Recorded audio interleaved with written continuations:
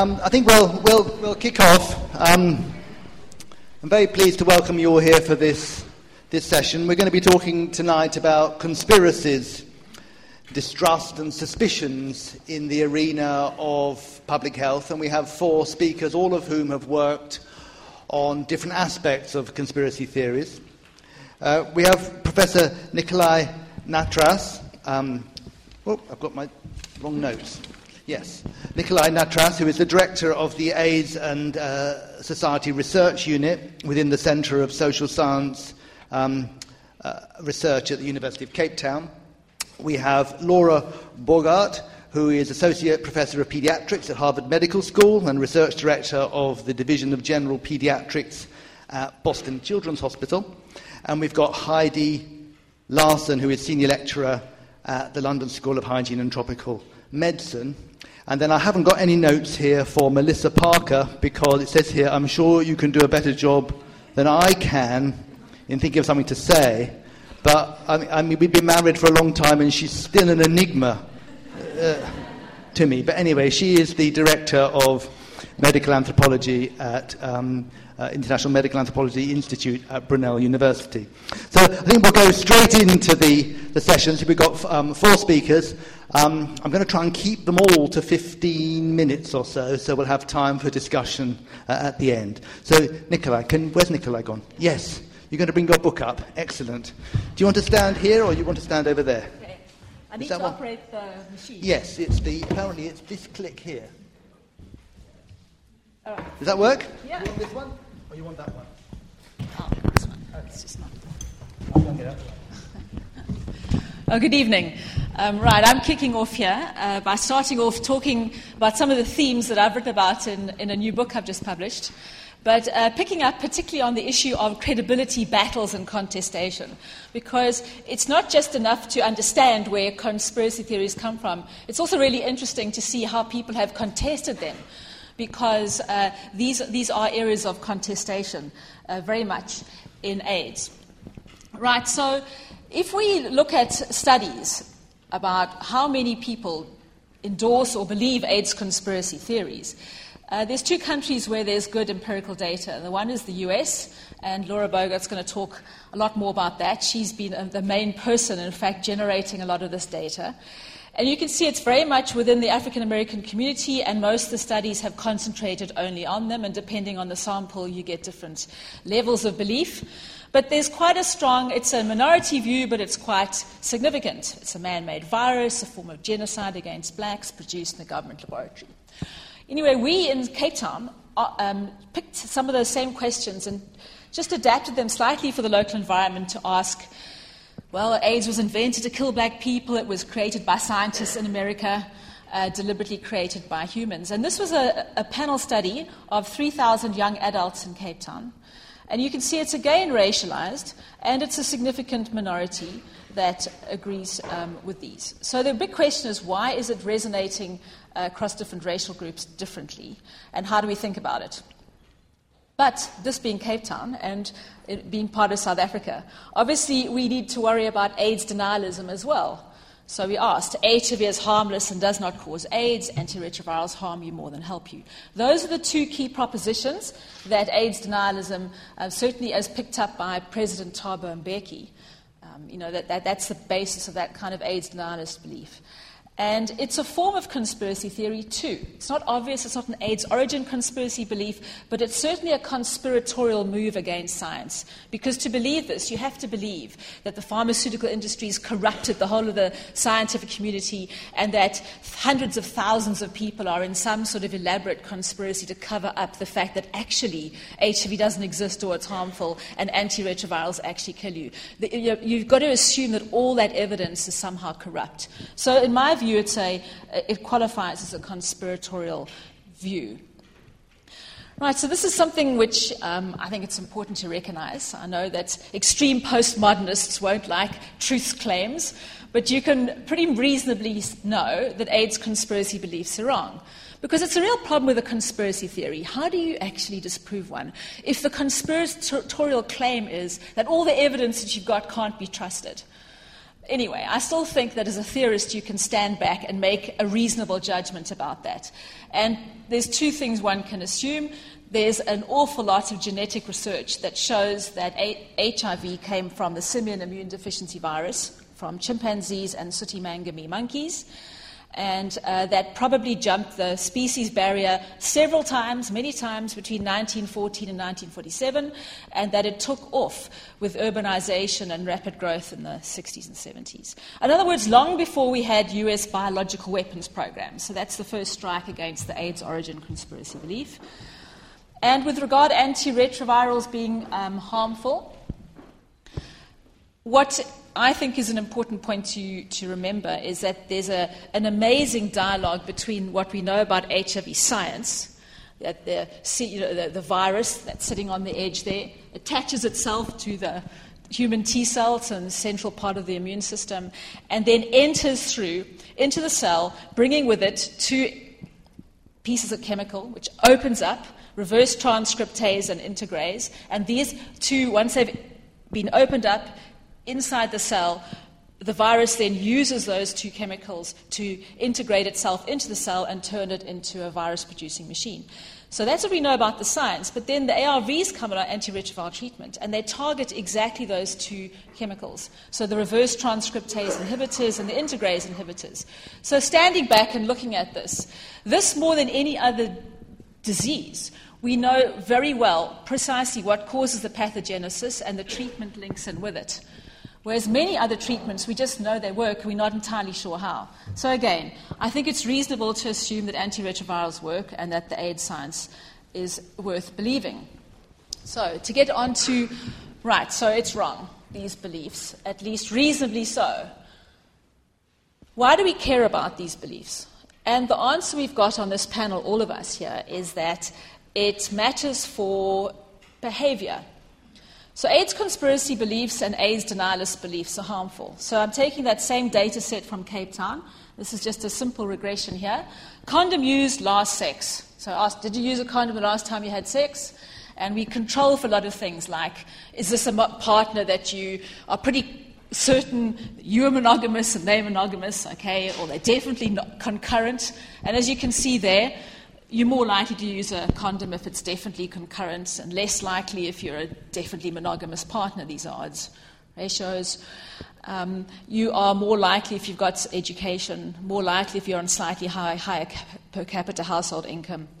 But look at those AIDS origin conspiracy beliefs. You are quite a lot less likely, controlling for all those characteristics, socioeconomic, type of relationship you're involved in, controlling for all that, you are much less likely, it's about a third lower, to use a condom if you also believe AIDS origin conspiracy beliefs. HIV is harmless, ARV drugs are harmful, also less likely. Now that was true. You can see that black South Africans are more likely to use condoms than other groups, which is really interesting and very positive. But if you run this regression just on Africans only, you get the same story, that even controlling just within that race, you will find that people who believe AIDS conspiracy beliefs are also less likely to use condoms. So these things matter. Notice the final one, the bolded lines are the statistically significant results there. If you've never heard of the Treatment Action Campaign, that was the civil society group that of civil society mobilization against Thabo Mbeki during the AIDS denialist era. And if you'd never heard of them, controlling for all those other things, you were also less likely to use a condom, which shows the importance to me of civil society leadership. And I'm going to pick up on other aspects of leadership that are important also. So why the HIV as US bioweapon story is thinkable? So where does this come from? And it's important to recognize that these ideas are perfectly reasonable, because Fort Detrick, which is the army base outside Washington, which is typically targeted in various AIDS conspiracy beliefs, was used as a facility for chemical and biological weaponry. The army tested various delivery systems on unsuspecting populations, and after the 1970s, when these were stopped, it was turned into a cancer program where, again, the idea was, could we create a new infectious pathogen? And use that as a biological weapon. And Robert Gallo, who in fact was one of the people, along with Luc Montagnier, who isolated the test and the virus for HIV, was part of that program. So you can see that people think, well, we can add all of this together and say maybe this was actually created in this laboratory. There's also a history of medical abuse, and I'm sure Laura Bogart's going to talk much more. The Tuskegee experiment, and there were covert CIA and FBI operations which targeted, in particular, the African American civil rights groups. So this is one of the reasons why it resonates particularly strongly amongst African Americans, because of that particular political history. Ironically, the origin, as far as one can trace an origin for this AIDS conspiracy belief, seems to have come from a real conspiracy between the KGB and the Stasi. It's written up in 2 independent biographies of these guys clubbing together and inventing a story and then just shooting it into various developing countries, starting with India, as a way of undermining US hegemony. So it's interesting, but once that idea is there, even when Gorbachev stopped it, said, stop doing this, by that stage the idea was racing through the world.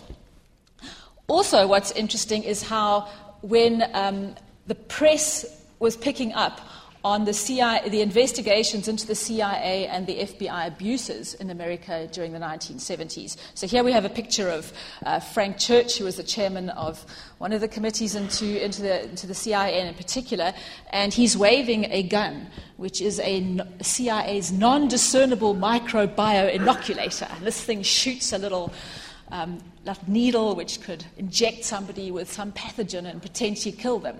And he was kind of waving this around as being an example of CIA abuses.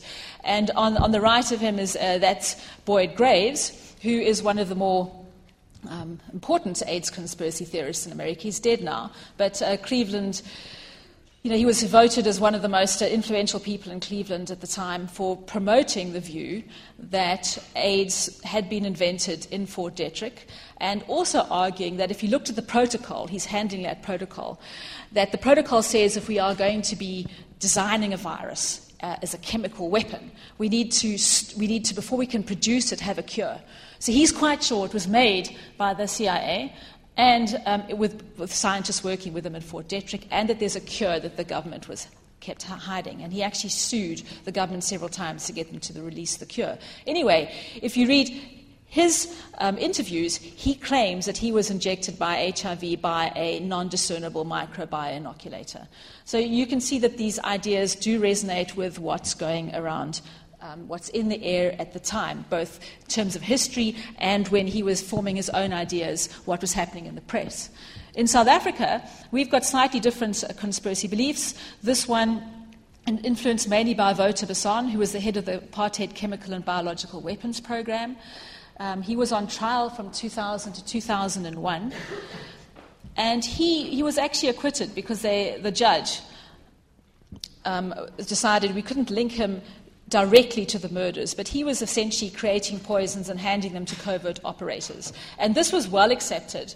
And as you can see, there was quite a lot of critical commentary in the press, particularly by Zapiro, about how it really was a stinking trial and this guy was probably guilty.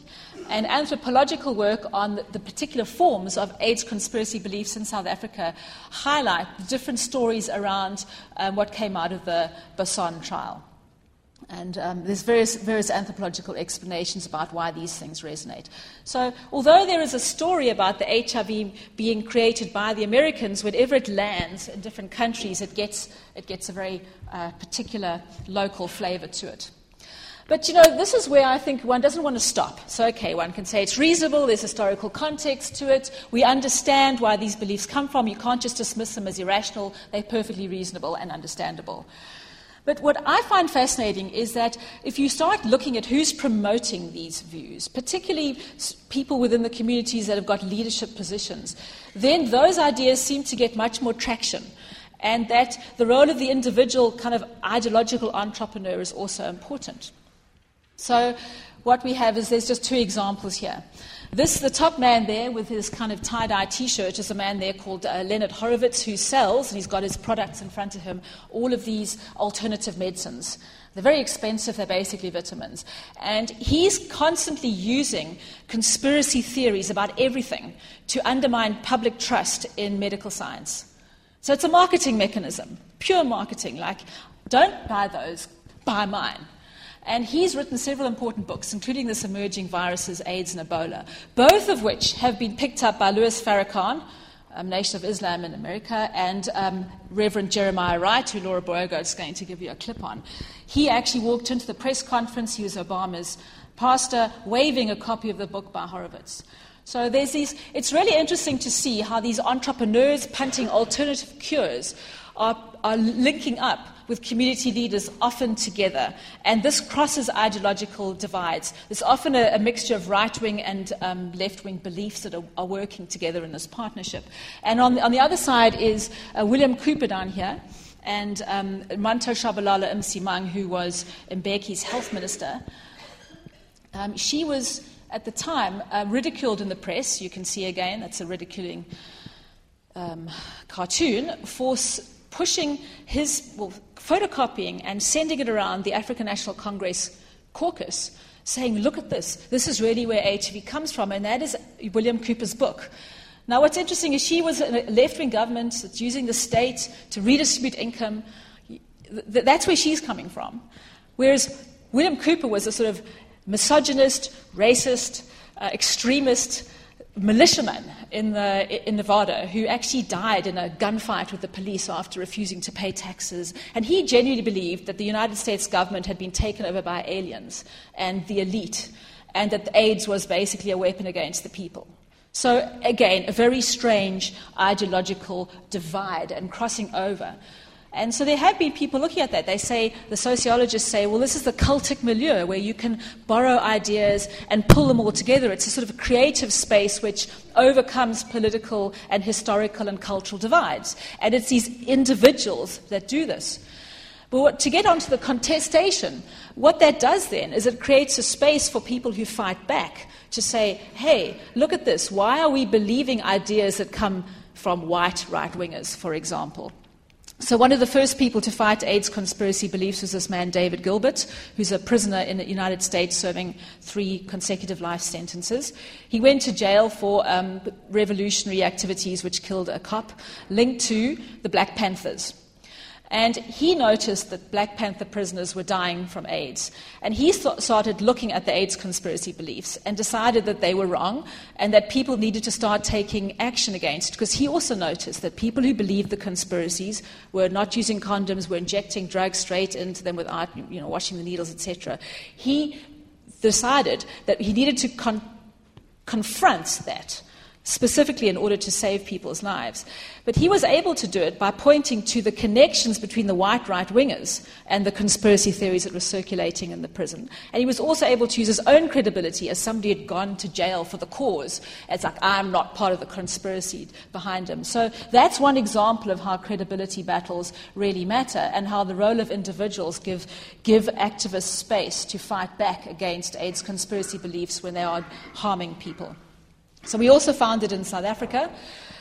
These are the credibility battles over between the Treatment Action Campaign and Mbeki. There's 2 pictures there of Zaki Ahmad, who is the leader of the Treatment Action Campaign, absolutely challenging Manto Shabalala Msimang, that's the health minister, and eventually winning Nelson Mandela onto his side. So this was really all about trying to isolate politically the 2 individuals, Mbeki and his health minister, from and discrediting them on AIDS. So they were doing it politically through the Treatment Action Campaign, and then you also got that kind of ridiculing in the press. So we have to explore all avenues. You can see Zapiro is ridiculing Manto Shabalala Msimang and Mbeki in the top right-hand corner, and on the top left, stressing how isolated he is. That this isn't an African voice, right? This is just one person with his health minister imposing these ideas on us. So really it was an important form of contestation to prevent him from saying this is an African view against the world. Because he really was very isolated in his party. And that's important to recognize when you look and try and understand Mbeki. So does it matter? Yes, again. Look at this one. This is looking at who believes conspiracy beliefs. Data, once again, from the Cape Area Panel Study. Black people more likely to endorse AIDS conspiracy beliefs that we saw from the simple frequencies I showed you at the beginning. But if you start controlling for things like education, household income, mental illness, how informed people are, etc., you will find very strong effects of trusting Manto Shabalala Msimang as a driver of AIDS conspiracy beliefs. So those people who said yes, they trusted Manto Shabalala more than her successor, who is Barbara Hogan, and you control for attitudes, blacks versus whites, 3 times more. You were more likely to believe AIDS conspiracies. So again, the role of the individual leader is really important. And notice also the Treatment Action Campaign, if you'd never heard of TAC, you were nearly twice as likely to believe AIDS conspiracies. So this again shows the importance of leadership from below and from above. Credibility battles were also fought against the scientists. Peter Duesberg, both within the press and scientists themselves, fought against him. He was the one AIDS denialist, strong scientific background person. I'm sitting here to hurry you up. Okay, absolutely. And they fought against him in various ways, including taking actions against journals. I can talk more about that later, but this is my last slide. What I think is really most important in terms of the last credibility battle I want to talk about is the activism online. So what you find in AIDS denialism is it's organized around particular roles. So there's the hero scientist, there's also those cultrepreneurs, those entrepreneurs that offer alternative cures. Then there's also people who claim to be living proof that people like Duesberg are right and that living on alternative medicine works. And so these living icons, the most important there was Maggie Ori. She can see on the cover of Mothering magazine saying she won't take antiretrovirals to prevent mother-to-child transmission prevention. She met Thabo Mbeki over here. And they are really powerful because it's like an anecdote. See, we're living fine, we don't take antiretroviral drugs, and we're fine. Except that when they die, you turn the anecdote against them. So online activists and pro-science activists, actually there's 2 big websites, one of which I'm involved in, called AIDStruth.org.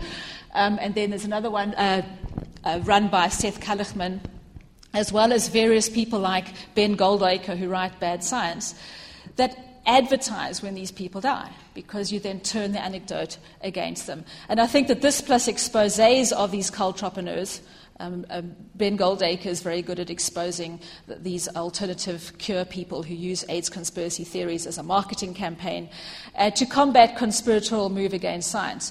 So this is not a scientific way of contesting AIDS conspiracy theories, but it's certainly working at the level of credibility, and it's taking their own ideas, see I'm living proof, and turning it against them. I'll stop there.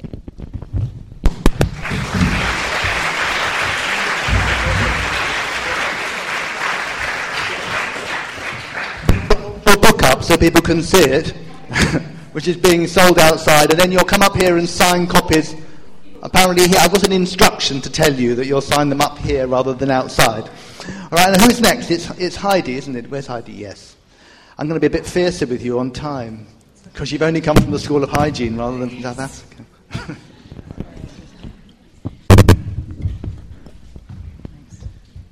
Need to get you on your... What do we do with this? Do we just go there? I think so. Hopefully. Yeah. Is that yours? Yes. Do you want this? I think they have this. And up and down just here. Yeah. Okay. That's a good one to start. I'm going to talk about why conspiracies matter, but it's already been introduced. I think, as Nicolai said, they have impact. Otherwise, they'd be interesting belief systems, but from our perspective, particularly about health in Africa, what we care about is the impact they're having. I'm particularly going to be talking about vaccines, but one of the things a lot of the points transfer across different conspiracies. Well, there's one of the things we do. I lead a research team at the London School of Hygiene and Tropical Medicine called the Vaccine Confidence Project, and we track outbreaks. We've set up a global surveillance system that is like a disease outbreak surveillance system, but we're tracking rumor outbreaks. We follow them, we see where they collect, we see where they get traction, we see where a leader picks them up and runs with them. And they may start with a little piece of misinformation, a rumor here, a rumor there, and then they can build into conspiracies and have broader impact. I was looking for a definition. It's quite interesting. Conspiracy has a very derogatory, negative tone. Here they talk about it's a wrongful or subversive, it has legal implications, and it's sinister.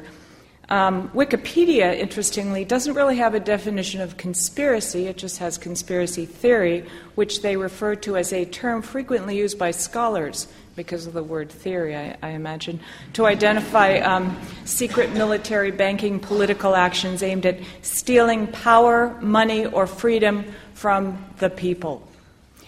And in our research on vaccines, a lot of the biomedical community thinks that people's beliefs about vaccines and concerns and refusals are about the safety of vaccine.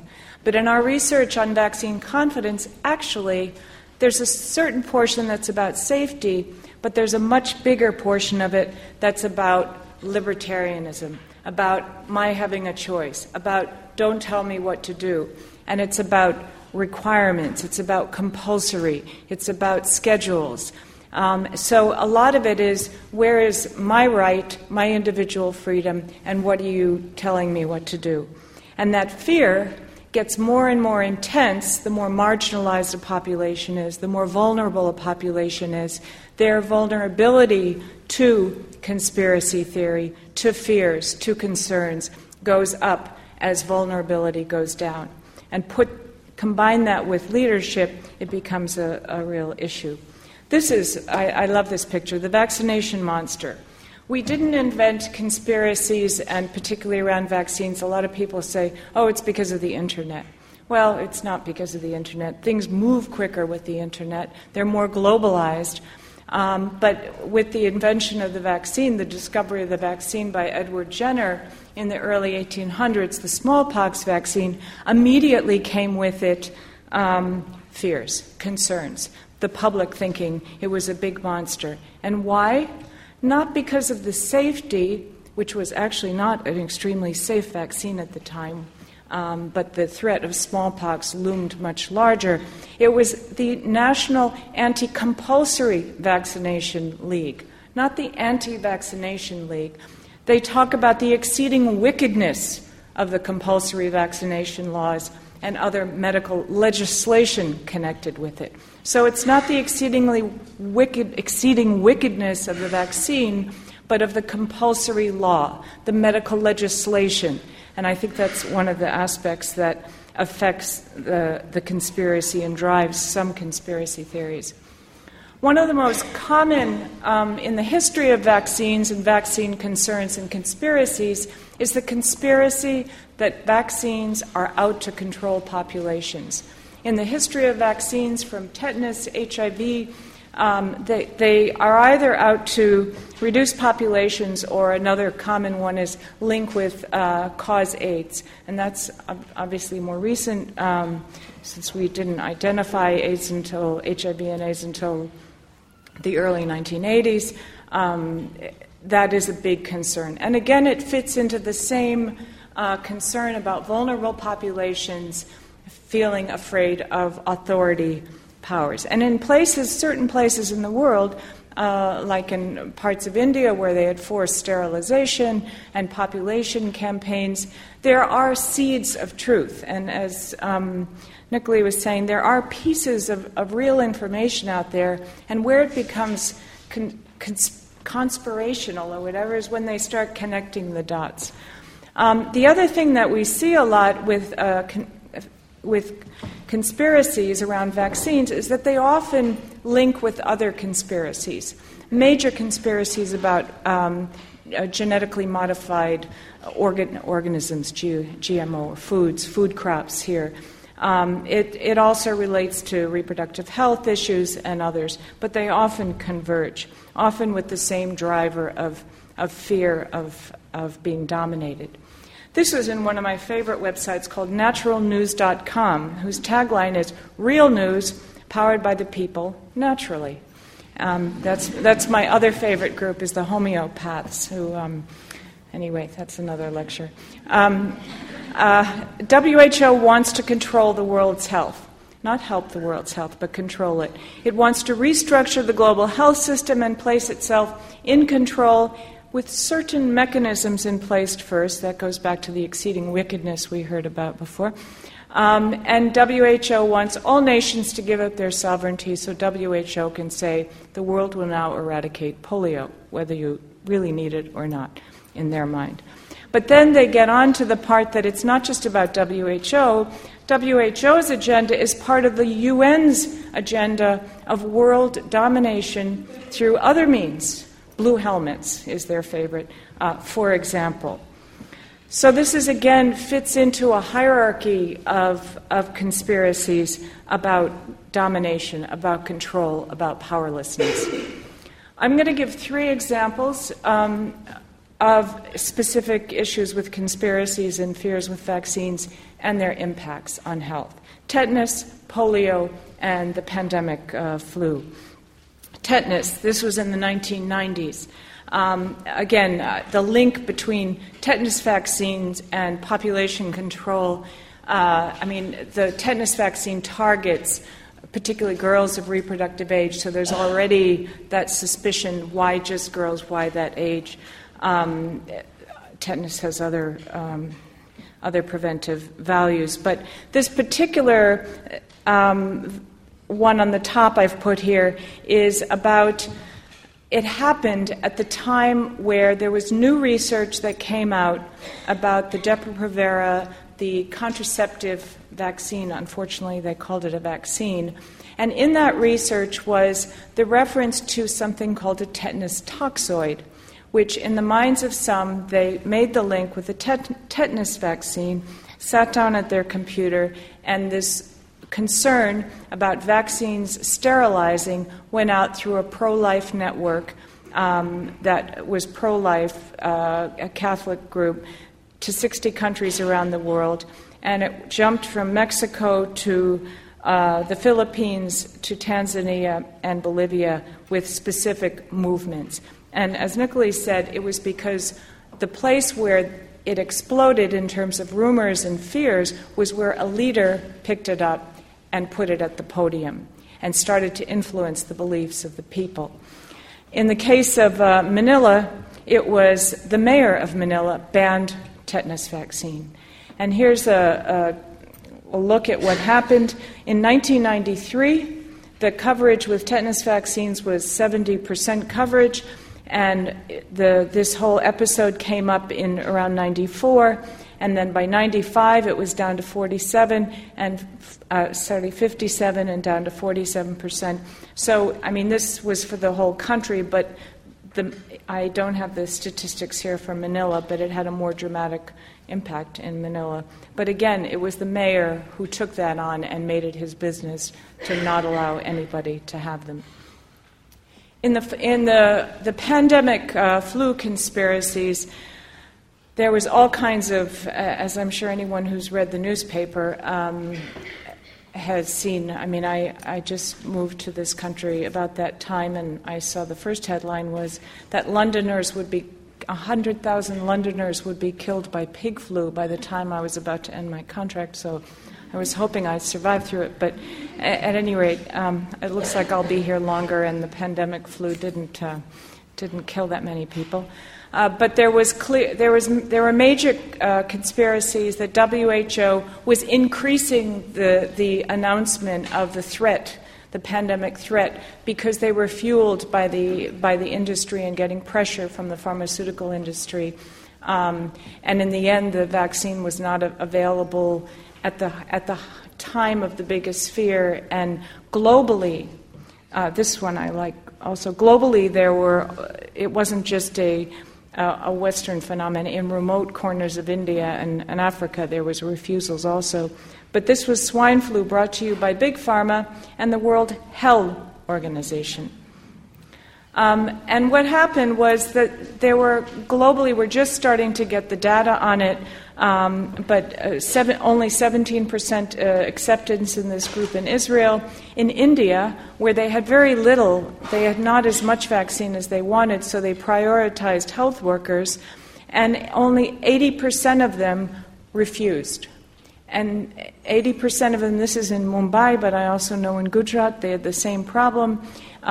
This was the research article on the top was about another group. Right now we're starting to investigate the reasons, but a striking refusal at all levels. And one of the issues that happens also is when you start to get doctors refusing, that's not very encouraging for the rest of the population. The problem with this is, to me, this is a big wake-up call, and why conspiracies matter in this case is we are absolutely going to get another pandemic. It may be more severe, and if the world's trust level in this kind of vaccine is what it demonstrated there, we were lucky not to have the impact, but we'll be in big trouble if this is the trust level in the world right now for pandemic vaccines. Polio has been in a lot of the news and has really been quite a huge victim of conspiracy theory. In 2003, 2004, in northern Nigeria, a big conspiracy theory was, and this had a lot of political reasons. The leaders there was a big presidential campaign, and the candidate from the north, the marginalized, dominantly Muslim, poorer north, lost to the candidate in the south. The president, the winner, wanted to impress his peers, other presidents around the world, in the global effort to eradicate polio. He went to WHO in Geneva, shook hands, said, I'm going to go back to Nigeria and make sure that Nigeria eradicates polio. And nobody wanted to make him look good from the north, that was for sure. It was also a time when the U.S. Went into Iraq, another Western power against Islam, and U.S. was providing the vaccines, which, by the way, the vaccine boxes, I learned, and I was told by someone there, and I'd never thought of this before, look, Dr. Heidi, the box says sterile. We're not stupid. It was one of many eye-opening comments I heard on that trip.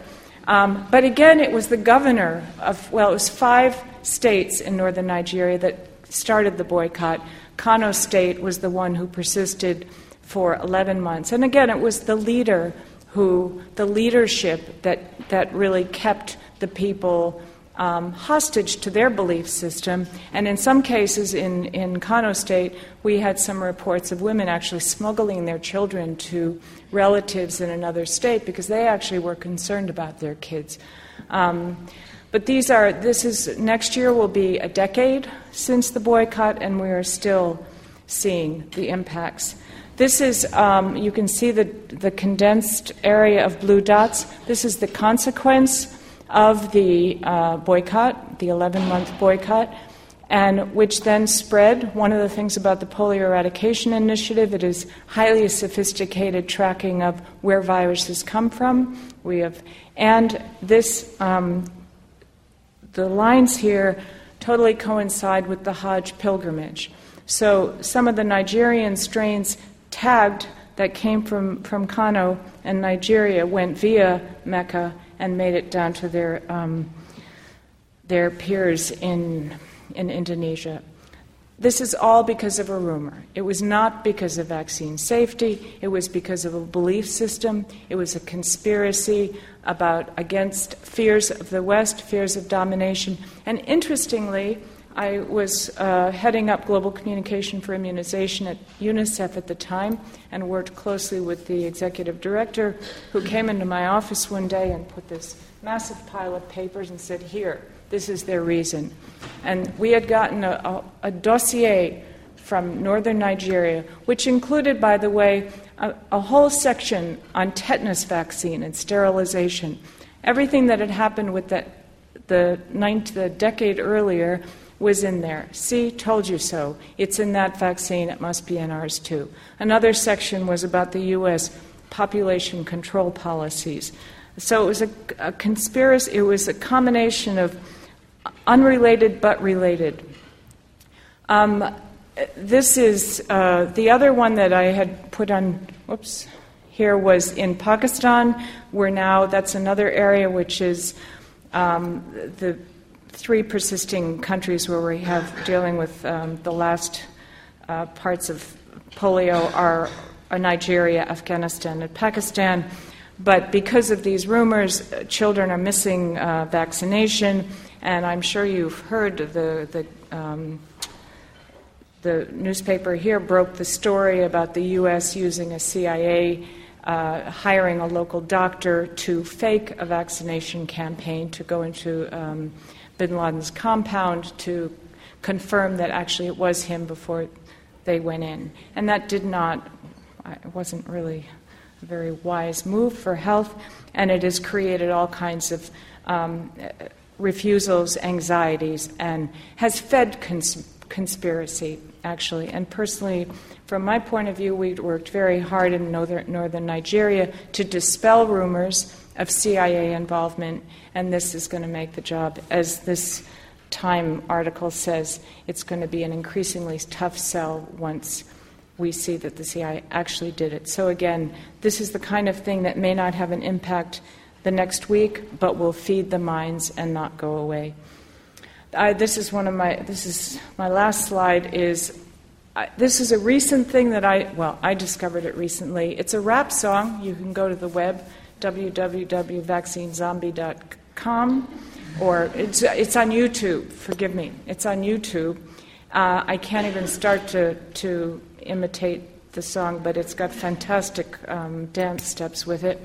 But anyway, the whole thing is about the same sense of powerlessness. Do what you say. I don't have any mind of my own. It's my turn to be injected. They say I'll be protected. I'll do as I'm directed. I'd never do something unexpected. Oh, I forgot to think for myself. I don't understand a thing about health. I just do the same as everybody else. I'm a vaccine zombie. Picks up on the theme we heard in 1808. Anyway, this is our Vaccine Confidence Project website.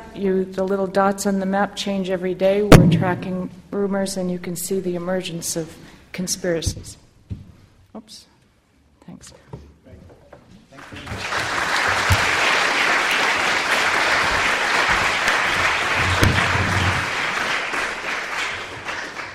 Melissa, you're next. I'm going to be fiercer with you because we're married. Stop. Can you do it in 10 minutes? I'll try. Do I get onto the slide?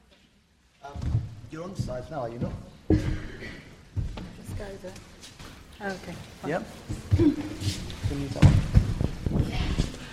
Put my text on. No, wait. This one's okay. Okay, Tim and I have been asked to talk about conspiracy theories and the distrust of health programs in relation to our work on neglected tropical diseases. And one of the points we'd like to highlight today is that in the arena of global health, it's almost always other people who have conspiracy theories, not ourselves. The use of the term has become a way, if you like, of othering people, suggesting they have suspicions and superstitions that run counter to sensible, logic and rational ways of thinking. They are, as Evans Pritchard said of the Azandi witchcraft beliefs, trapped in a web of knowledge that allows for no other explanations, and also, rather satisfactorily, explains almost everything. The significance of this point emerged when Tim and I were doing fieldwork in 2005 on tropical diseases in Panyamor, a village on the Uganda-Congo border, with our 2 children. In common with the Azandi, it quickly became apparent that ideas about witchcraft played a central role in central life. Our children were intrigued about why it was that people believed in the work of witches in Panyamor, while the topic was consigned to storybooks in England. So while we were out and about in the marketplace and hanging out with fishermen discussing tropical diseases, they were often to be found in the chief's compound discussing whether or not witches really existed. They seemed to be convincing the chief that witches had little place in British life, until one day we came back from a day's fieldwork to find they had exhausted their conversation with the chief and decided to teach his children how to play Quidditch. The chief was horrified. Witchcraft is not an appropriate game even for children. But he was also excited. He finally had proof that our children knew about witches. Indeed, they were even reading 100-page books about how to pass exams so they could enter a school of wizardry. So what has all this got to do with conspiracy theories and distrust of public health programs seeking to control neglected tropical diseases? For those of you unfamiliar with the topic, vast sums of money have been pouring into the control of tropical diseases in recent years. The Gates Foundation, for example, have donated $400 million towards the control of NTDs. USAID have donated more than $350 million in recent years towards the control of these diseases. And last January, the UK Department for International Development announced plans to spend £250 million on the NTDs over a period of 5 years. Now, this term, neglected tropical diseases, or NTDs, includes diseases such as soil-transmitted helminths, as you can see up here, schistosomiasis, more popularly known as bilharzia, onchocerciasis, otherwise known as river blindness, and lymphatic filariasis, which some of you may know as elephantiasis. All these diseases cause significant morbidity, if not mortality, among politically and economically marginal populations living in tropical and subtropical environments. The provision of funds from international agencies and the provision of free drugs from pharmaceutical companies has provided for the first time an opportunity to both design and implement national control programs, primarily in sub-Saharan Africa. All programs involve the mass distribution of drugs, free of charge, to adults and children living in areas where the diseases are endemic, irrespective of whether or not they are actually infected. And there's a huge amount of optimism about the impact that NTD control can have for poor, neglected populations. Thus, Professor David Molyneux and colleagues writes, "Controlling Africa's neglected tropical diseases is one of the most convincing ways to make poverty history. Sachs and Sachs say, controlling the NTDs is nothing less than healing the world." More soberly, the Director General of the WHO had this to say, "NTDs weaken impoverished populations and frustrate the achievements of the health-related Millennium Development Goals. The logic has changed. Instead of waiting for these diseases to disappear as countries develop, a deliberate effort to make them disappear is now viewed as a route to poverty alleviation that can itself spur socio-economic development." So Tim and I have been working on programs attempting to control schistosomiasis, soil-transmitted helminths, and lymphatic filariasis in Uganda and Tanzania since 2005, alongside a group of parasitologists, vector biologists, statisticians from Imperial College, as well as colleagues from the Ministry of Health in Uganda and Tanzania. And one of the things our work has done has highlighted an enormous disjuncture between these kinds of global rhetorics, suggesting that mass treatment will alleviate sickness, ill health and poverty among poor and marginal groups, and local realities, in which drug uptake is actually very mixed, and consequently the programs are having very mixed effects on endeavours to control or eradicate neglected tropical diseases. In the short time available, I'm just going to primarily focus on some of the work that we have done on lymphatic filariasis in Tanzania and a little bit on the work on schistosomiasis in Uganda, in part to highlight that where we have found low drug uptake, there is also widespread fear, distrust, and a questioning of the rationale for mass treatment. And this has led to the resistance to accept free treatment and in some cases violent unrest. Importantly, and most significantly, there's been reluctance to respond to the difficulties identified. Instead, what's happened is that mass treatment has been upscaled at great speed, and it's increasingly being promoted as a sort of context-free medical magic bullet, similar to the selective primary healthcare interventions of the mid to late 1980s. In addition, endeavours to analyse the difficulties arising and to suggest amendments to existing policies has fuelled ferocious responses, with senior academics and policymakers denouncing our research in biomedical journals as, I quote, ethically negligent, cynical, disrespectful to Africans, neo-colonial, and potentially a disservice to the poor. We are, in fact, not the only academics to be treated in such a way. Professor Bruno Griessels, director of the Institute for Tropical Medicine in Antwerp, wrote a letter to the Financial Times in 2006 outlining his concerns with mass treatment programs, highlighting in particular the possible emergence of drug resistance to frontline drugs and the likelihood that mass treatment programs might undermine endeavours to develop comprehensive, sustainable health services. The response by African advocates of mass treatment was ferocious. In the same newspaper they wrote, and I quote, "Griessels' position from an African perspective is unethical and a violation of the fundamental right to health and contrary to the health policy of African countries." So why then is the work of both biological and social sciences discussing the complexities and limitations of mass treatment programs generating such a ferocious response? Let us turn to the data. This is just a quick map of the multiple sites we've worked, and I'm particularly focusing on northeastern coastal Tanzania and northwestern Uganda. In Uganda, we found that the levels of drug uptake amongst targeted populations fell well short of the recommended levels by the World Health Organization. So here in Panyamor, this is a random sample of households, asking people whether or not they've received the treatment, and if they have, if they've swallowed it. Those who've actually received the treatment rarely reach the WHO target of a 75% coverage level. Similarly, in northeastern coastal Tanzania, the uptake of drugs fell well short of the recommended coverage levels. For the control of lymphatic filariasis, they're looking for a coverage level of 80 to 90% over 6 continuous years. And this snapshot of our data shows very clearly that, in fact, it rarely doesn't, in any particular place, rise above 50%. So why then are people rejecting treatment? Well, drawing upon insights emerging from participants' observation and interviews and so on, it was clear that a crucial issue was widespread fear and distrust of the treatment. So in Tanzania, these are very typical sorts of comments. In this village, we cry for water. They haven't brought water for free, but they've brought drugs for free. Why? These free drugs have to be an experiment. That is why I reject them. Or they are afraid. They say if you're infected and you take the drug, your penis will never erect again.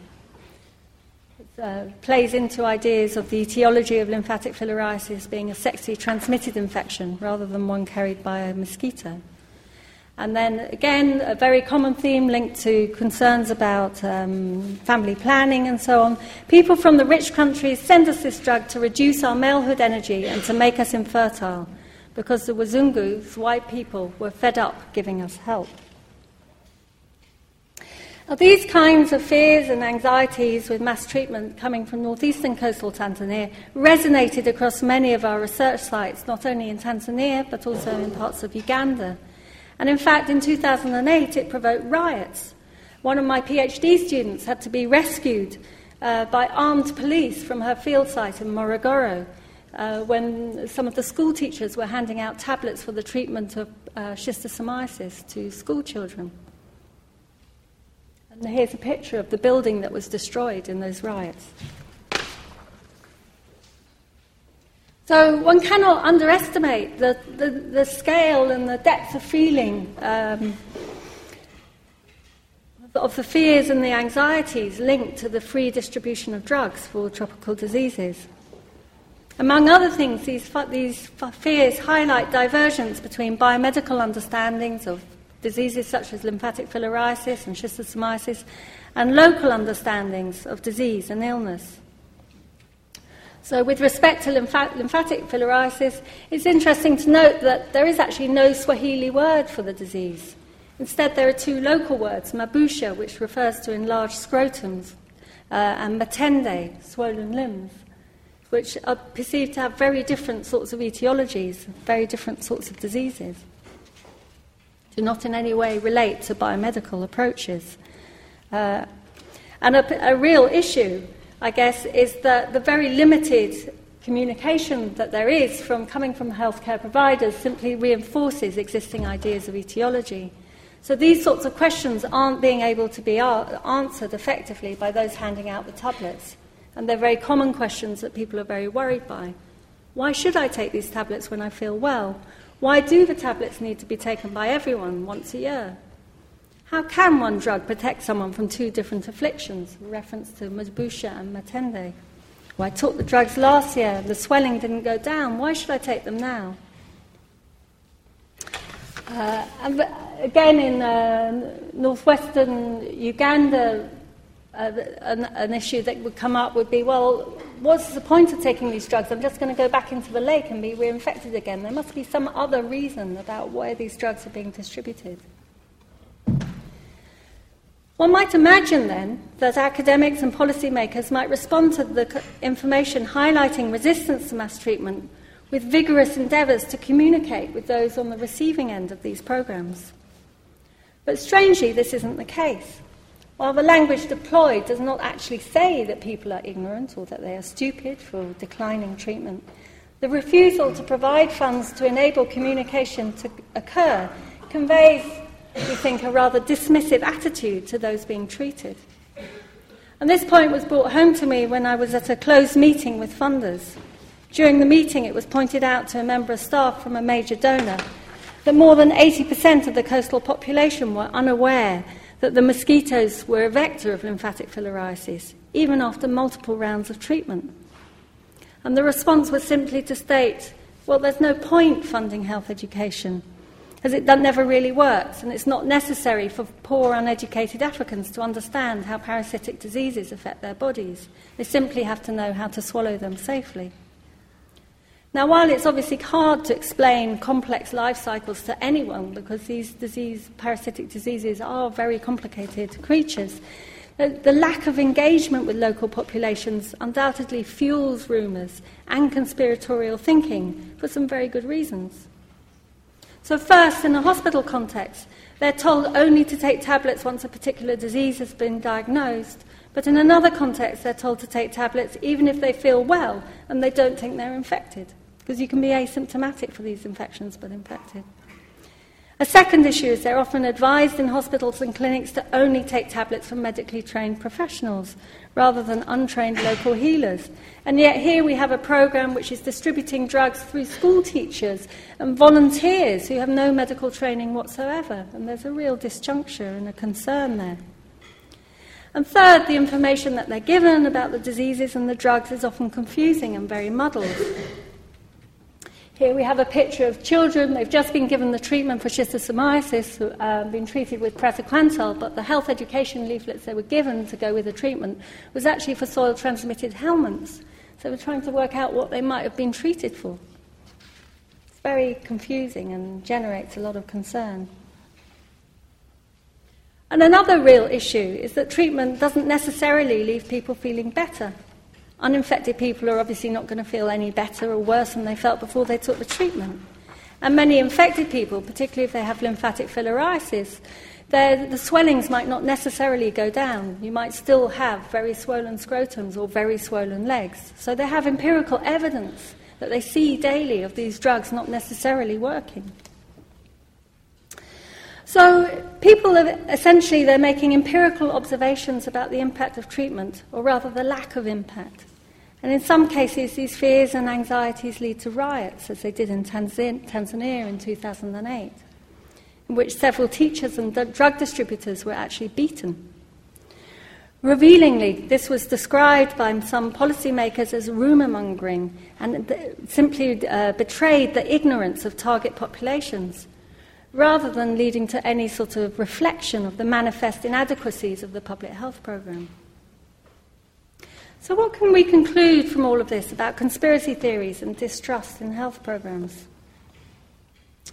Well, clearly, assuming that mass treatment can be rolled out in Africa without an intensive engagement with the target populations is counterproductive and peculiar. And it's hardly surprising that people question the underlying rationale for mass drug programs. The basic problem seems to lie with the mass treatment programs themselves, which leads to one last point, one that takes us back to the story of Harry Potter and Quidditch. What about the conspiracy theories of those running mass treatment programs? And what about real conspiracies? The moral language used by those promoting context-free mass treatment suggests a closed way of thinking and a rejection of empirical realities that seem obvious to others. But those designing and running mass treatment programs are intelligent people. At one level, they know there is a problem. In private, they talk openly about some of the difficulties that arise. So what is actually going on? Is there some kind of cognitive dissonance? That's certainly a possibility. But here, maybe, we perhaps reveal our own conspiracy theory. Huge amounts of money are now being poured into the control of neglected tropical diseases through a handful of gatekeepers. The positive quotes that I highlighted at the beginning of this talk about the benefits of mass treatment are actually from those receiving massive grants. It seems reasonable to suppose that one motivation, then, is to actually sustain closed thinking, set aside the evidence, set aside what is obvious, and thereby keep control of the funds. I'll stop there.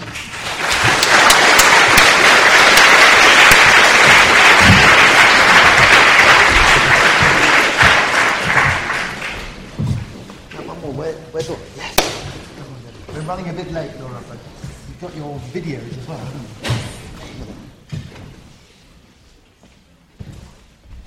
This one?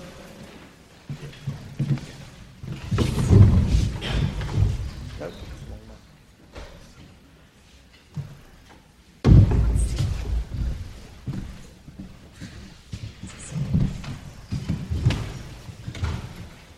Good evening, and thanks for staying late for the last presentation, and I hope we can have some good discussion afterwards, and thanks for inviting me here.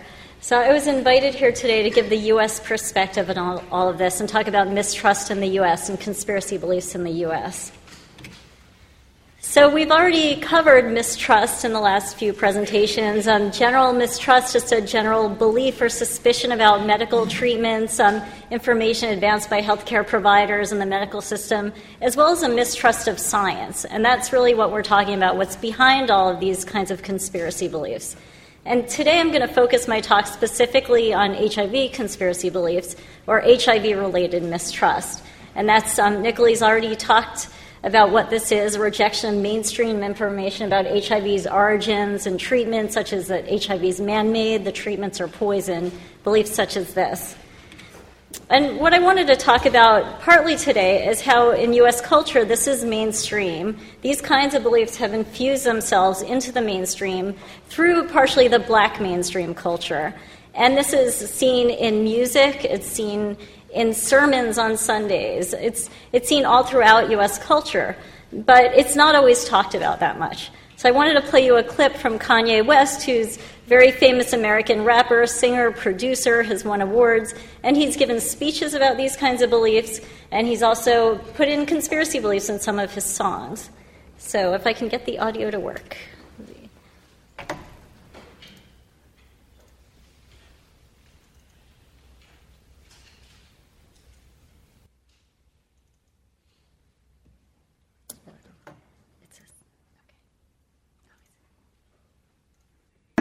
Everything gon' be fine, but I be lying, her family crying. They want her to live, and she trying. I'm arguing like, what kind of doctor can we find? You know the best medicine go to people that's paid. If Nancy Thompson got a cure for AIDS, and all the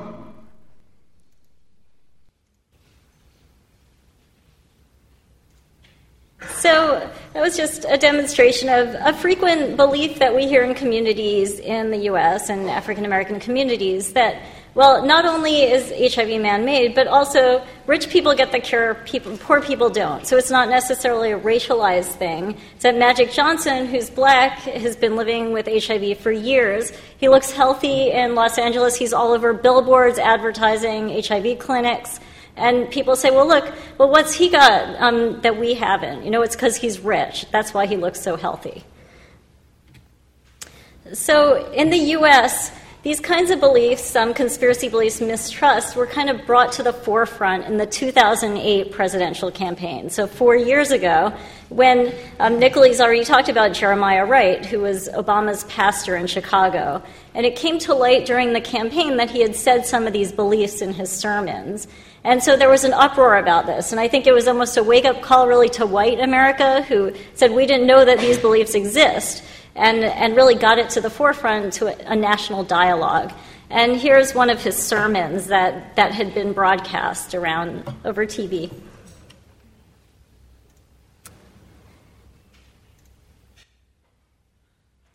Government's lied. The government lied about inventing the HIV virus as a means of genocide against people of color. Government's lied. So the next clip I wanted to play you is, he was asked then, well, why did you say this? So people on the news, he had a news conference, and he was asked about these kinds of beliefs, and people were saying, where did this come from? In your sermon, you said the government lied about inventing the HIV virus as a means of genocide against people of color. So I ask you, do you honestly believe your statement and those words? Have you read Horowitz's book, Emerging Viruses, AIDS and Ebola? Whoever wrote that question? Have you read Medical Apartheid? You read it? You honestly...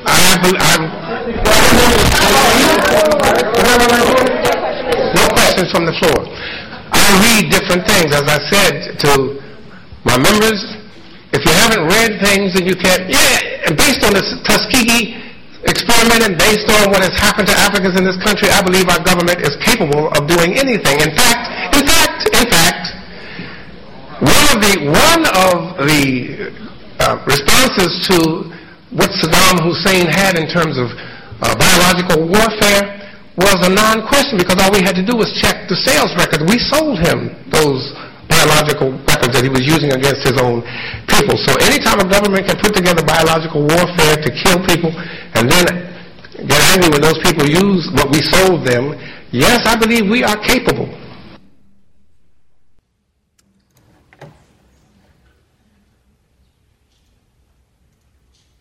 Okay, so I wanted to use that clip to demonstrate some of what's already been covered today, especially talked about by Nicholas, and how there is a kernel of truth to these beliefs. And there is a reason for these beliefs in the U.S. with medical experimentation, such as the Tuskegee syphilis study. And there is a reason. There's been medical experimentation. There was segregation in healthcare. Now, a legacy of that is residential segregation and poverty among African American and urban populations. So there are reasons for this. And also, the government has not always told the truth.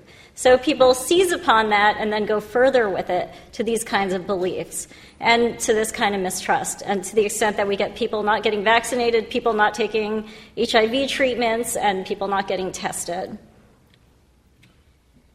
So how prevalent is mistrust in the U.S.? So this is a survey I did. It's actually almost 10 years ago, although we're still finding these kinds of results when we're doing surveys today. This is of African Americans in the United States and all the states.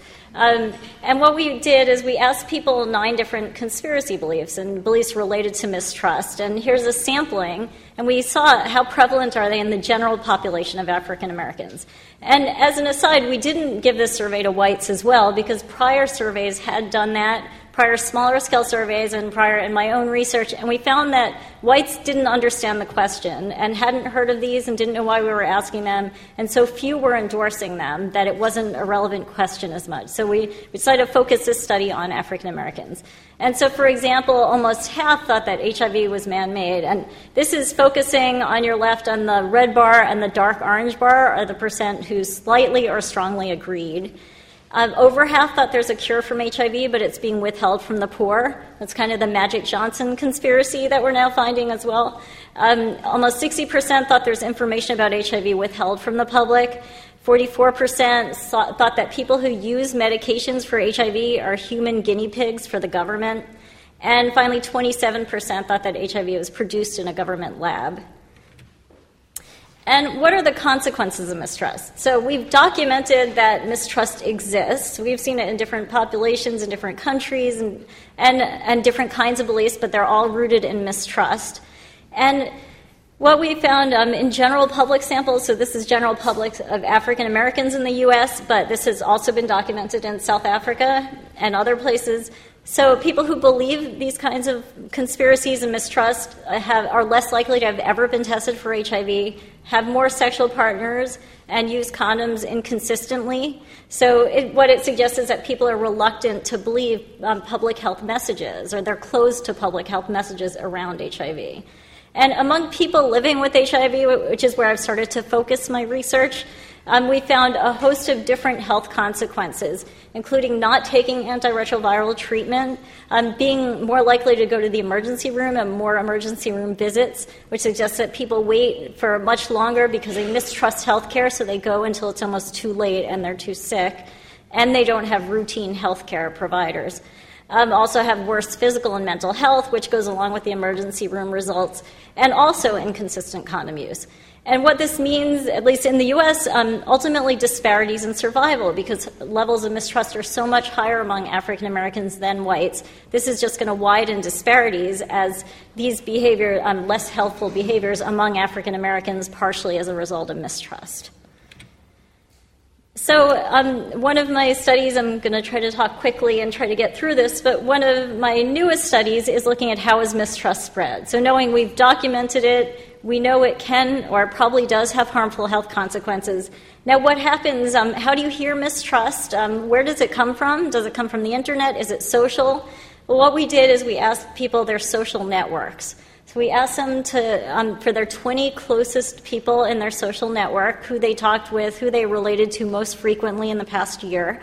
And then once we documented their social network and the ties between everybody in their network, we then gave them a list of different beliefs about HIV, both accurate and conspiracy beliefs and mistrust, as well as inaccurate beliefs as well as accurate beliefs, like HIV knowledge. And so what specifically we wanted to see is how are these beliefs flowing through social networks among African Americans living with HIV. So what we did is then we looked at what is the proportion of people in that network who are saying these kinds of beliefs, who are saying mistrust, who are saying conspiracy beliefs, and how is that relating to their behavior, and who is saying these beliefs. So one finding we had is those people who said that a higher proportion of people in their network were discussing these beliefs, were saying these beliefs with them. Those were the people in our study who were most likely to believe in mistrust and conspiracies. We also found that people who had a higher proportion of alters or people in their network who discussed these kinds of beliefs and conspiracy beliefs were more likely to have networks with a high proportion of people who were HIV positive, a high proportion of people who they used drugs with or shared drugs with. And just to talk about the positive result, we found qualitatively in talking with them in other parts of the survey as well, we found that these were mostly people in support groups and unfacilitated support groups where people were coming together, talking about their treatment, giving different theories. So, which suggests, and I'll get to that intervention point to talk about maybe we should facilitate these kinds of conversations. Also, interestingly, we found that conspiracy beliefs were related to the structure of the social network. So that if you had a network where there were a few key people who controlled information, who a lot of the paths flowed through, so a lot of the people knew a few key people in the network, those were the networks where there was more efficient information flow around the conspiracies, where people were hearing the conspiracies and they were more, and those were the ones where there was just more conspiracies in the network. So an interesting behavioral consequence we found is that people with a higher proportion of alters who discussed any HIV-related conspiracy were less likely to be taking antiretroviral treatment as well. And we found that 3 key beliefs, when we looked at what were the beliefs that were being spread that were most likely to be related to not being on treatment, was HIV was created in a government lab, AIDS is a form of genocide, and people who take antiretroviral treatment are human guinea pigs for the government. So people who believed these were less likely, people who heard these in their network were less likely to actually be on treatment. I do want to say a very small proportion of the sample was actually not on treatment, because most people were on treatment in our sample. I think it was about 26 people who weren't, so the confidence intervals are rather large, but still we're finding some inkling of this. So just very briefly, I want to talk about the way forward and solutions, because one thing I get asked, sometimes I'm asked to give talks in communities and frontline workers in HIV who say, we're going out, we're trying to test people, or we're going out, we're trying to get people on treatment, and we keep hearing these beliefs. And people will say, I'm not taking that test. HIV tests will give me HIV. Don't you know that? Or I'm not taking medications. They're poison. I've heard they're poison. So people will come to me and say, well, what do we tell them? And so I've pretty much said, well, I know I've documented that these beliefs exist. I've documented that they are related to behaviors. But I haven't really looked at, and no one's really looked at, what do we do? What do we do about these beliefs? So I've started 2 different studies and intervention studies to look at how do we counteract these kinds of beliefs. So I don't have results yet, but I'd like to talk to you a little bit about solutions and possible ways forward. And one thing that I thought about after I saw the results on people talking about these beliefs in support groups is that we need to create tools for people in communities, people who are giving tests, running the groups, trying to give people treatments, so healthcare providers and people working with healthcare providers, to actually use tools to how do we discuss these beliefs. Because when I've asked people in communities, well, what do you say when somebody says this? They'll say, well, I change the subject, or I tell them that they're wrong. Or, I just tell them they need to take these medications. They need to take the test. And we know that telling someone to do something doesn't necessarily work, usually doesn't work if you tell someone they're wrong and they should do it your way. So one approach might be to use more of a motivational interviewing style, which is a counseling style that's more empathetic versus confrontational, and talking to people and meeting them where they are. And so as we talked about with Reverend Wright, and as Reverend Wright talked about, there is a history of discrimination in the U.S., and we know that there's segregation, we know that there are issues, we know that the government has not always told the truth, and there has been medical experimentation. So by starting the conversation there and telling people we know this, we know that there's mistrust, and we know that mistrust is a consequence of discrimination, and that racism actually is something that's a big stressor in people's lives, that people face every day, even on a small level, and not just in healthcare. So small level, large level, but it's there. It's a stressor. And to talk with people about that as a starting point. And that validates the mistrust as a survival strategy. If people haven't always been told the truth, if there's been a history of experimentation, then it's actually a natural survival strategy not to trust, not to be so willing to trust everything right away, but also talking about how we need to get past that. And one thing that motivational interviewing does very well is talks about ambivalence and lets people see the ambivalence in their actions and their beliefs and their behaviors, and talking through that, but letting people see that on their own and come to their own conclusion really is what motivational interviewing can do. So, for example, which I'll talk about very quickly in another study we're doing with people living with HIV who have mistrust as a barrier to taking their medications. But they're all people who have been to the doctor, who are on medications. So talking through that, there is a way in, there is an opening, because even if they're saying they're not taking the medication because they don't trust it, well, they did go to the doctor. They did trust something about health care. Or they did fill a prescription for medication, even if they're not sure about it. So there's an opening to create a dialogue, because they're not completely shutting the door to healthcare and medications. And trying to find that opening in people and then use that to create the dialogue around mistrust. So I'm doing a couple studies now. One is testing this motivational interviewing approach, but I'm not going to go too much into it. I'll talk about the other study, which is using a separate kind of approach that's more cognitive behavioral. So it's using a separate approach from psychology. And it's looking at mistrust and conspiracies from a different angle. And this study is about support groups that work on coping with discrimination. And we're doing support groups for HIV-positive black men living with HIV, most who are men who have sex with men, or MSM. And what we're doing is talking with them about discrimination and how they cope, and actually using a cognitive behavioral approach to break down their emotional and behavioral responses to what happens when they're faced with discrimination. To think about, well, when you're discriminated against, what's your reaction? And starting there. And if they talk about the reaction is mistrust, I was discriminated against, I don't trust anyone, I'm not gonna take my medications, or I don't trust the doctor, the receptionist was racist, starting there and seeing what their response was. What we do is, when they talk about mistrust as a coping response, we talk with them about mistrust and where that might lead them. And saying, well, if mistrust leads you to not take medications, where does that lead you to? Does that hurt the doctor? That's probably hurting yourself. So kind of meeting people where they are and getting people to think through all the steps to where does mistrust lead you? And where can mistrust lead you to poor health behaviors that actually hurt you? And thinking about what's a more adaptive coping response, such as going support seeking and talking with people and spirituality, things like that. So I wanted to just leave you with the role of leaders, because that's kind of been a theme throughout all of our talks and talking about solutions, is that we can talk about, as I did, when you're on the front line, when you're a frontline worker and you need tools to deal with mistrust, you're trying to test people, what do you say to people? We can talk about it at that one-on-one level, but ultimately we need leaders to also assist us in this and talk about mistrust openly as well, so that it becomes more of a norm. And so I talked about Reverend Wright, and after Reverend Wright had given his speech and then been on TV in the news conference and talked about mistrust, well, then Obama gave a speech about race, and he talked about, yes, in some, what the Reverend Wright is saying, yeah, some of that is true. Governments haven't always been upfront with people. But we need to get past that. And because Obama can say it much better than I can, I'm going to leave you with him saying it.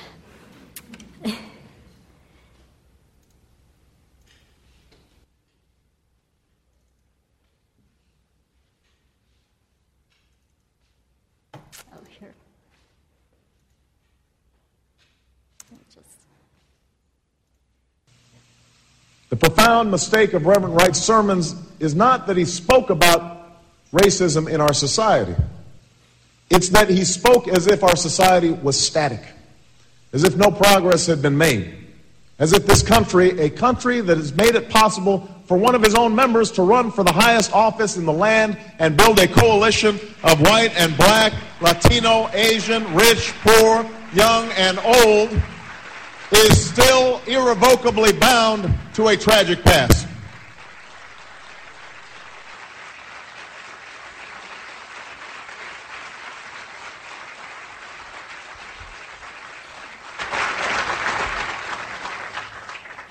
What we know, what we have seen, is that America can change.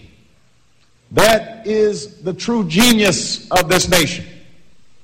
What we have already achieved gives us hope, the audacity to hope for what we can and must achieve tomorrow.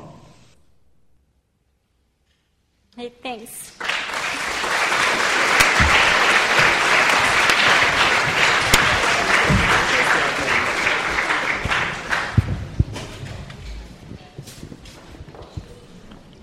Now we're running up against time, but it would be good if we can have at least one round of questions. Do you want to come up and... You got to go. Oh. I can take a... Okay. Should we take one quick round of questions? Anybody got any burning questions? Yes, over there. Do you want to take... We haven't got microphones. Have we got moving microphones?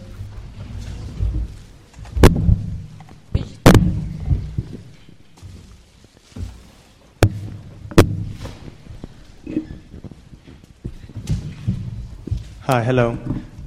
This question is directed to Heidi. I was just wondering, is there an inherent problem with talking about these belief systems as conspiracy theories? It links in with the othering of the belief systems that we was briefly discussed in another presentation. Is there sort of a fundamental issue with belittling them or dismissing them as conspiracies when there is sometimes a kernel of truth to what they have to say? Thanks. Let me take a round of questions, because we're not going to have a time for a long question session. Yes. Heidi referred to the CIA vaccine ruse, and I was just wondering if there were other kind of prominent abuses of kind of similar power that you could point to. 'Cause interesting to understand them. Thanks. There's one over here.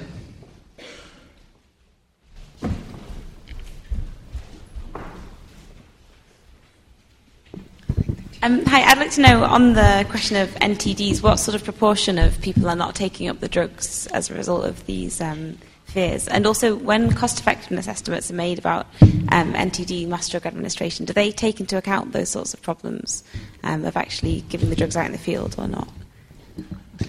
We had a question in the middle over here.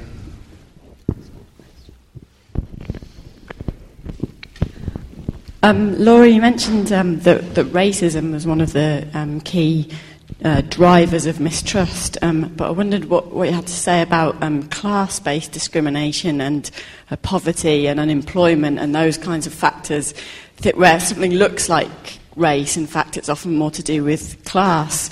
And so to the whole panel, what about how do these conspiracy theories and theories of mistrust map onto the structural determinants, the wider structural determinants of ill health?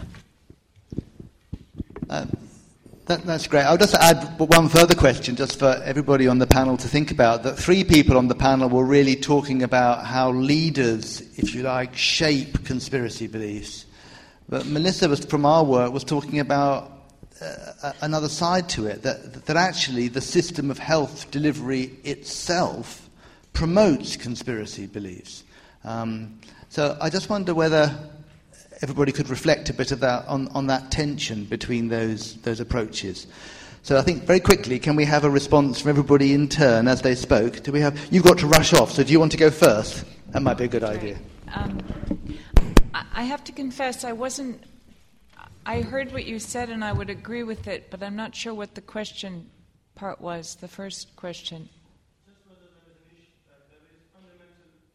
With the language being used, whether they themselves is contributing to the lack of our capacity to address the use of language. The terminology used. Yes, I would say language was can be a big factor. I think one of the ways that in a number of settings where these issues were resolved was one of the responses, I was really struck by Melissa's presentation. Almost any one of those quotes could have been in the polio eradication effort, word for word, which gets back to the strategy issue. And just to respond to Tim's question, I don't think it's an either-or thing with leaders or approaches. In vaccination, the delivery system and mass campaigns have been a huge stress on this issue. But you combine that with a leader who takes it to another level and makes that point, I think it's really when these different things converge. The wrong language, people coming from outside, the system of delivery, the leaders, historic. One of the things we were working on in our research, and we're all doing it in different ways, is looking at what are the multiplicity of structural drivers and historic drivers that come down to it. And I was really struck that really a lot of this is about power relations, whether it's caste, class, race. To use another example besides CIA, where the question came from, but that is in northern Nigeria, one of the antecedents of the refusal there was a child died during a drug trial, the Trovan trial, and that, although it was an older example, it was in the courts during the 2003 polio eradication campaign, and a child had died. It wasn't even a vaccine trial, it was a meningitis drug, and it was never proven that there was an actual causal connection between the drug being trialed and the child, but there was enough evidence that their ethical behavior and the way of informing getting consent was inappropriate, inadequate. So they actually, Pfizer ended up paying a lot, not because the child died, but because their approach came up. So it was another example of because clinical trials are full of challenges with conspiracies, blood being stolen. Why are you know, that's a whole other presentation. Sorry, that was a long... Yeah, on the issue of class, I mean, I think class is really important, and it does come up in some of those regressions I was showing,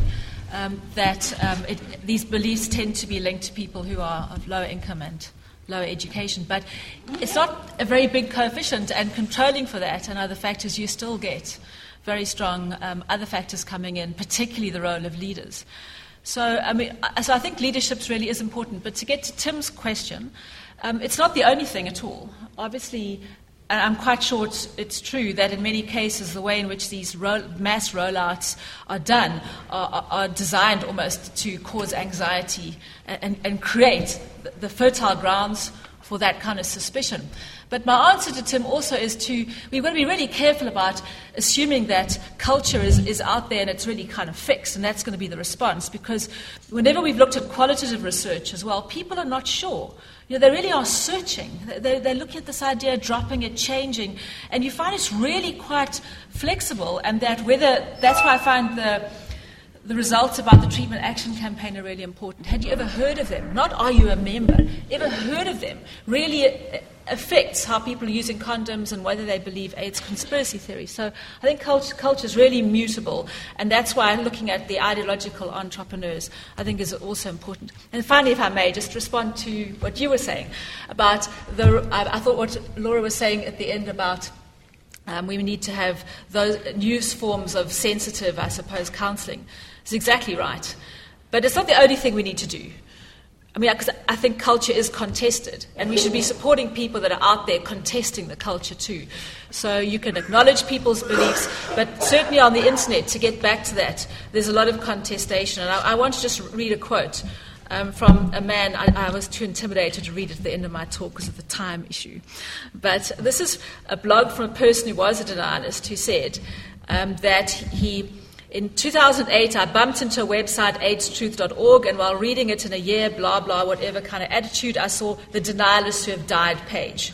Something clicked, and very soon I paid one of my usual visits to Maggie Ory's Alive and Well site. That was the woman I showed with no AZT on her pregnant stomach. I read about her death. I Googled away thinking, please let it be a traffic accident, and bam, pneumonia. You know how denialists usually say it's just a coincidence, like, why not? Anybody can have pneumonia. But having recently read the list of dead denialists and wondering if those weren't too many untimely coincidences for me, Maggie Ory's death is where I drew the line. For me, it was the one of too many coincidences. And that's where I secretly started to wonder if I'd been wrong. So even people who say they endorse AIDS conspiracy beliefs are actually in this kind of mode of seeking out truth. And they are using the internet more. And so there is a whole strong kind of pro-science movement out there, which I think is having an effect. And how we study that, I'm not sure. But it also demonstrates how culture is not fixed. Melissa, do you want to go next? Shall I respond to the question? I think someone asked a question over there about... Can you turn the mic on? Is it on? Yeah. I think you asked a question, if I'm right, about the numbers of people that don't receive treatment and whether or not the cost-effectiveness calculations factor in the sort of difficulties I talked about. In terms of the proportions of people not receiving treatment, it's hugely variable from one site to another, between a region, within a district, between villages, and so on. The slides that I put up relate to, the study areas where maybe the drug uptake was lowest in the places that we worked at, but not completely so.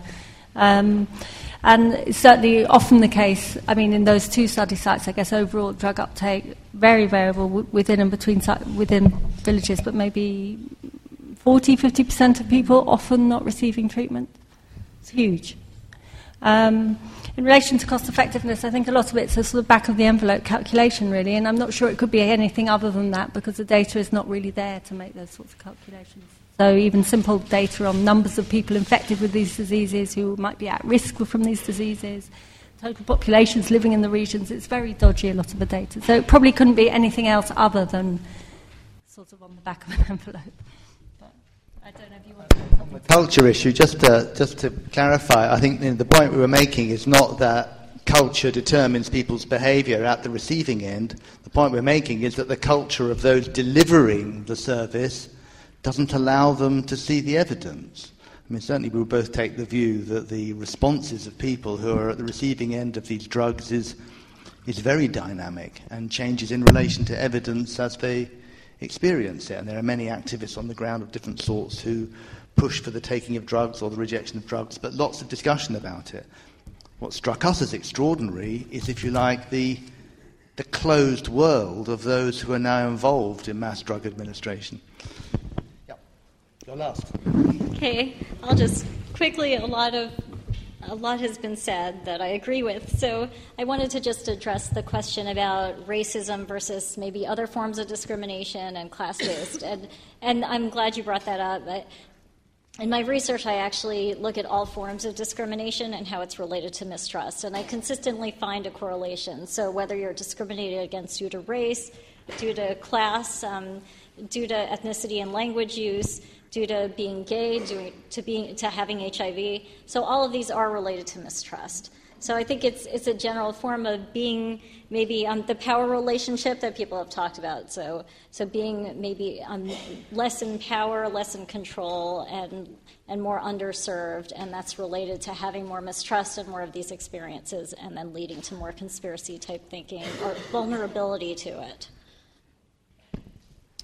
So yeah, I think we're 10 minutes over, so I know lots of people have to go. So I'd like to thank all the participants and thank you all for coming. Thanks.